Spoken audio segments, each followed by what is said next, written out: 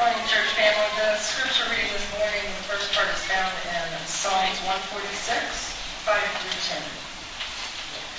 Blessed is he whose hope is in the Lord, God of Jacob, whose hope is in the Lord his God, the maker of heaven and earth, the sea and everything in them, the Lord who remains faithful forever.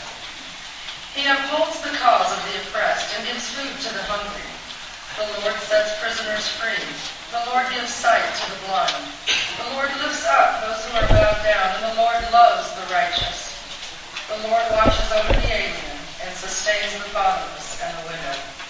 But he frustrates the ways of the wicked. The Lord reigns forever, your God, O Zion, for all generations. Praise the Lord.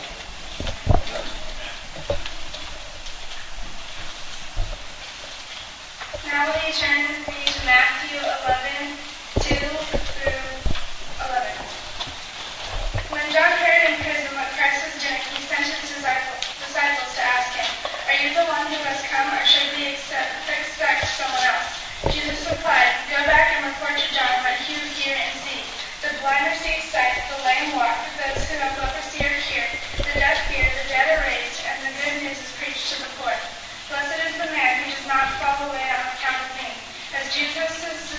As John's disciples were leaving, Jesus began to speak to the crowd about John. "What did you go out into the desert to see?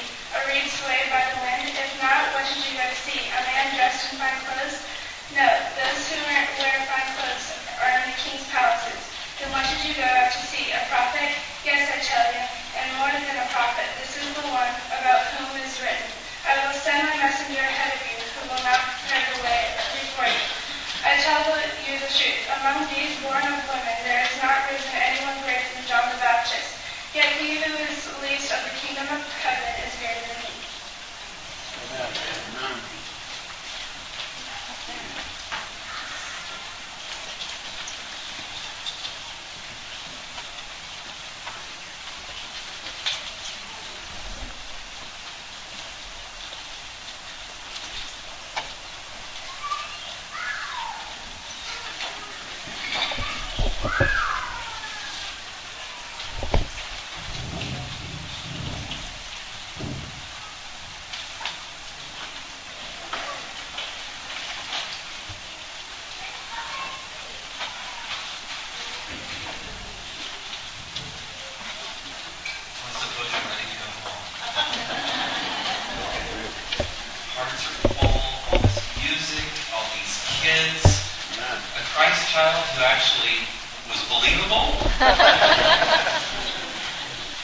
I don't know what this means, Joanna. I will not prophesy. I don't know whether this means he's destined for calmness and that sort of thing, or whether he's going to invert himself at some point and become the loud one who time will tell. If you listened to the psalm reading this morning, the gospel reading this morning, they had a common thread.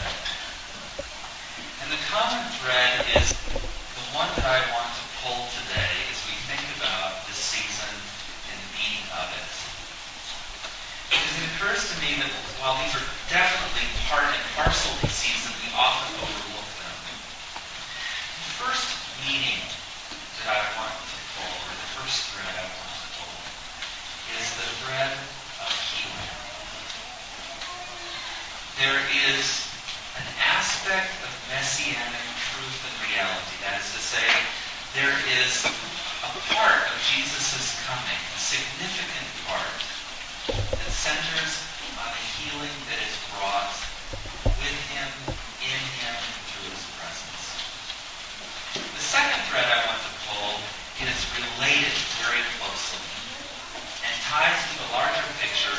It's not about individual healing and hope as much as it is the healing of a larger body, the healing of a nation, or the healing of nations. And this thread has to do with larger issues of justice and the way in which those play themselves out in the social life of the people. As sort of an evangelical derived church, we have not embraced as a corporate body the sort of agenda of some of the main lines towards social justice. And yet, as we look at social justice in the light of the Old Testament and even the work of Jesus, it's absolutely essential and it's absolutely huge. So we're going to go back to these passages briefly this morning and just take a look to pull these two threads out a little bit better and to tie them, connect them to our lives in some way. So that as we celebrate the season, we do so with a larger vision for what it could be. I say that because I think for some, not for all of us certainly, but for some of us, the season collapses in on itself at some point. We spend way too much energy running around. Traffic is 10 times worse than usual. Am I on track so far? It only takes about 3 minutes on the road to lose the Merry Christmas spirit in the first place. It's replaced with a spirit of anxiety, anger, frustration, hatred, all the kinds of things that Christmas is really about. That was sarcastic. We become victims of our own desire to please our families and our friends, to acquire and to give. We become victims of our own yearnings for the trimmings that symbolize something that we lose track of in the quest for the trimmings themselves. We want the perfect food, we want the perfect dessert, we want the perfect guests with the perfect table, with the perfect invitations for our parties. We want the perfect whatever it is we're going to do. We've got to find the thing that's just right for the person who has everything, as if the person who had everything needed anything at all anyway. But that's the quest. It's easy to buy for somebody who needs everything. There is no challenge in that. There is no honor in that. There is no victory in that, ladies, as you move and then through your quest. It is the one who has everything that if we can make him smile or her smile, we have achieved. Am I right? Oh, come on. You want that crystal plaque on your wall that says, "Yes, I did it." The only one to have made John W. Smith smile on the occasion of Christmas in the last 10 years. It's a symbol of our success. Well, as much as we're victims of ourselves this season, and all that pulls, there are some things besides what we've talked about already in terms of the salvation that has come in Christ, the traditions that surround the season in terms of the larger Christian church. What we have is something very substantive in these texts. Let's take a quick look.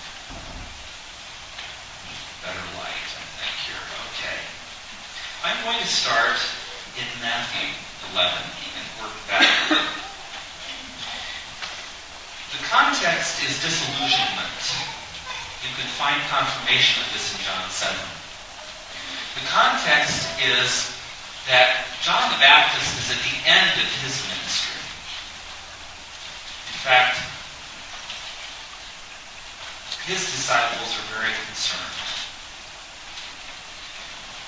They come to Jesus. John sends them to his place in prison. He's soon to be beheaded. He sends his own disciples to Christ's disciples, to Christ, and says, "Are you the one who was to come, or should we expect somebody else?" Now, this is the John the Baptist who, when Jesus approaches for baptism, says, I'm not even worthy to tie his laces. Remember? This is the John the Baptist who is in Elizabeth's womb, who when Elizabeth comes near to Mary, the child within leaps. In fact, that's one of the readings for this week, the Magnificat if we had time. The child leaps within Mary as she goes into Mary's song. My soul magnifies the Lord. You remember. Luke 2. This is the child who is raised a Nazarene. Camel's hair coat, never shaved, never haircutted, had his hair cut, eats locusts and honey, very specific diet, no alcohol ever touches his lips, very specific. John the Baptist is this huge figure, for he is the figure of Elijah. Elijah reborn, as it were. A great prophet among people who need a great prophet. There's dissent and problems in the religious realm. There is Roman oppression and occupation and great threat. And John the Baptist stands as a powerful preacher and one who has condemned the moral practices even of the leadership of his province, which will cost him his life. And he's having a little crisis of faith. Jesus isn't doing what was expected yet. Jesus isn't fulfilling a political purpose. And Jesus says to the disciples who come on behalf of John, go back and report to John what you hear and see. And here it is. The blind receive sight. The lame walk. Those who have leprosy are cured. The deaf hear. The dead are raised. And the good news is preached to the poor. Blessed is the man who does not fall away on account of me. Jesus says to John, blessed is the man who doesn't fall away on account of me. I may not be meeting your expectations, John. These are the things. These are the things that are happening. And they encompass the two threads that I want to pull. The first is healing, obviously, and the second is this social justice. The good news is preached to the poor. We'll come back to that.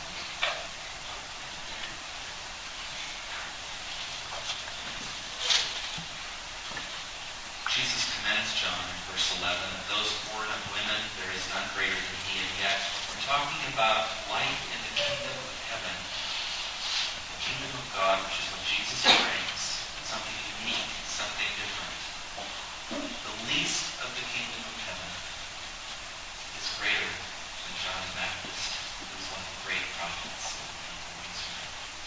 A new age is being described. An entirely new phenomenon. A recaptured message of healing and justice for the nations. Of healing and hope for the oppressed. This ties into Matthew 5 and 6, the Beatitudes. You've heard these, Sermon on the Mount, as it's called. Jesus talking about who is blessed. And the list is not that distinguished, is it? Remember? Those who are persecuted, those who mourn, those who, etc. It's not a high and mighty list. It's the downtrodden people.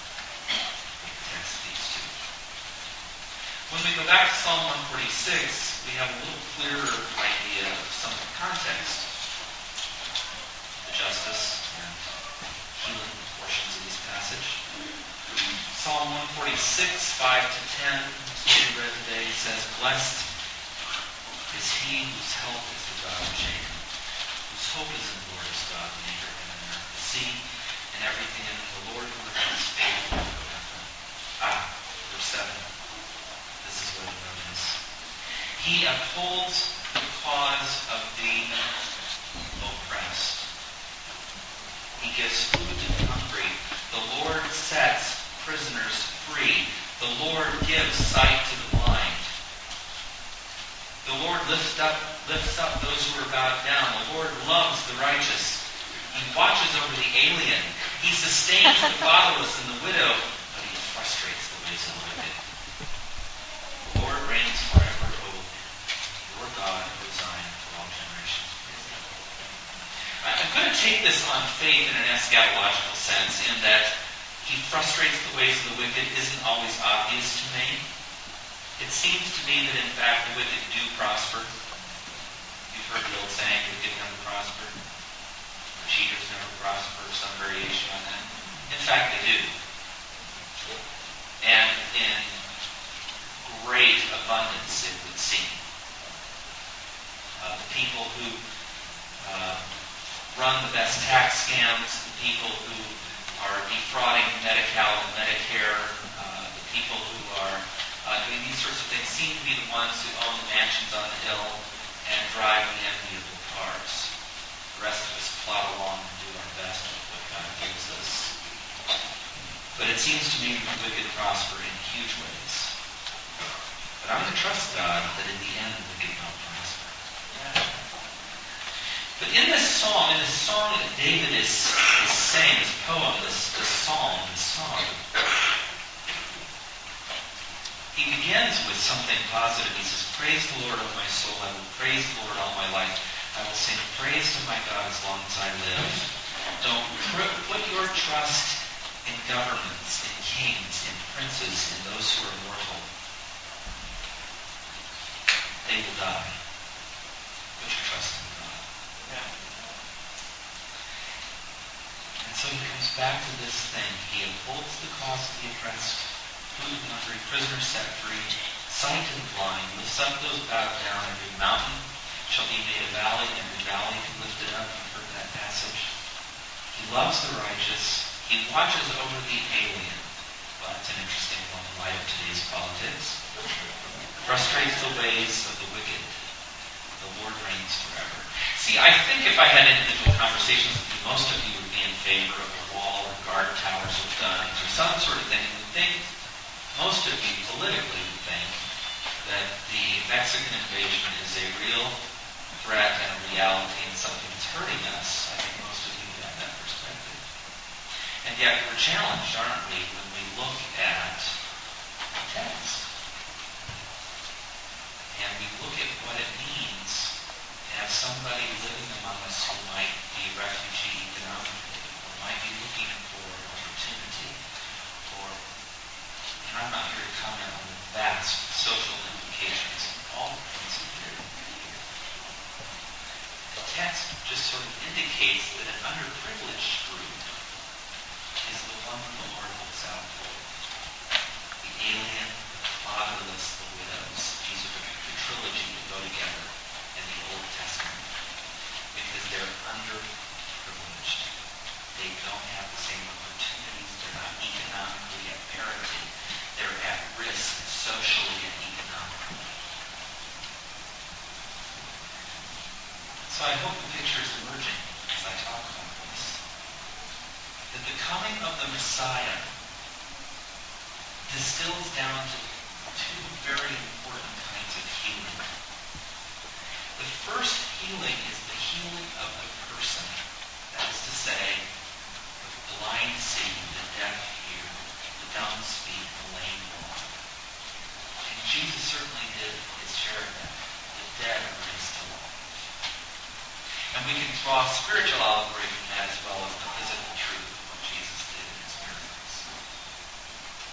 The second vital part is the way in which individual healing translates into a social act of healing that recognizes the oppressed, the poor, the downtrodden, the disadvantaged.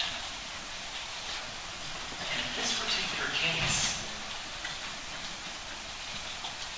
David, even Jesus perhaps in context, certainly Isaiah, would have understood the poor and the oppressed, not to be just any random soul, but the people of God as they suffer in life's journey. In Jesus' time, it would have been Roman oppression. In Isaiah's time, it would have been Syrian oppression. In David's time, it would have been the struggle between King Saul,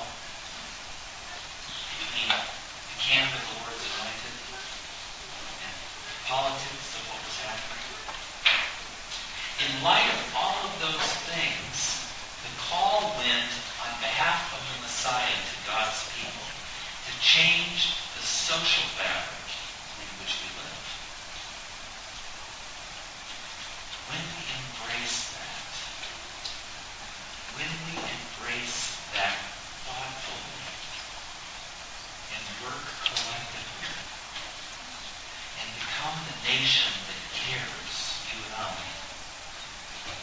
about the broken, the downtrodden, the disadvantaged, the disenfranchised, the poor, the oppressed,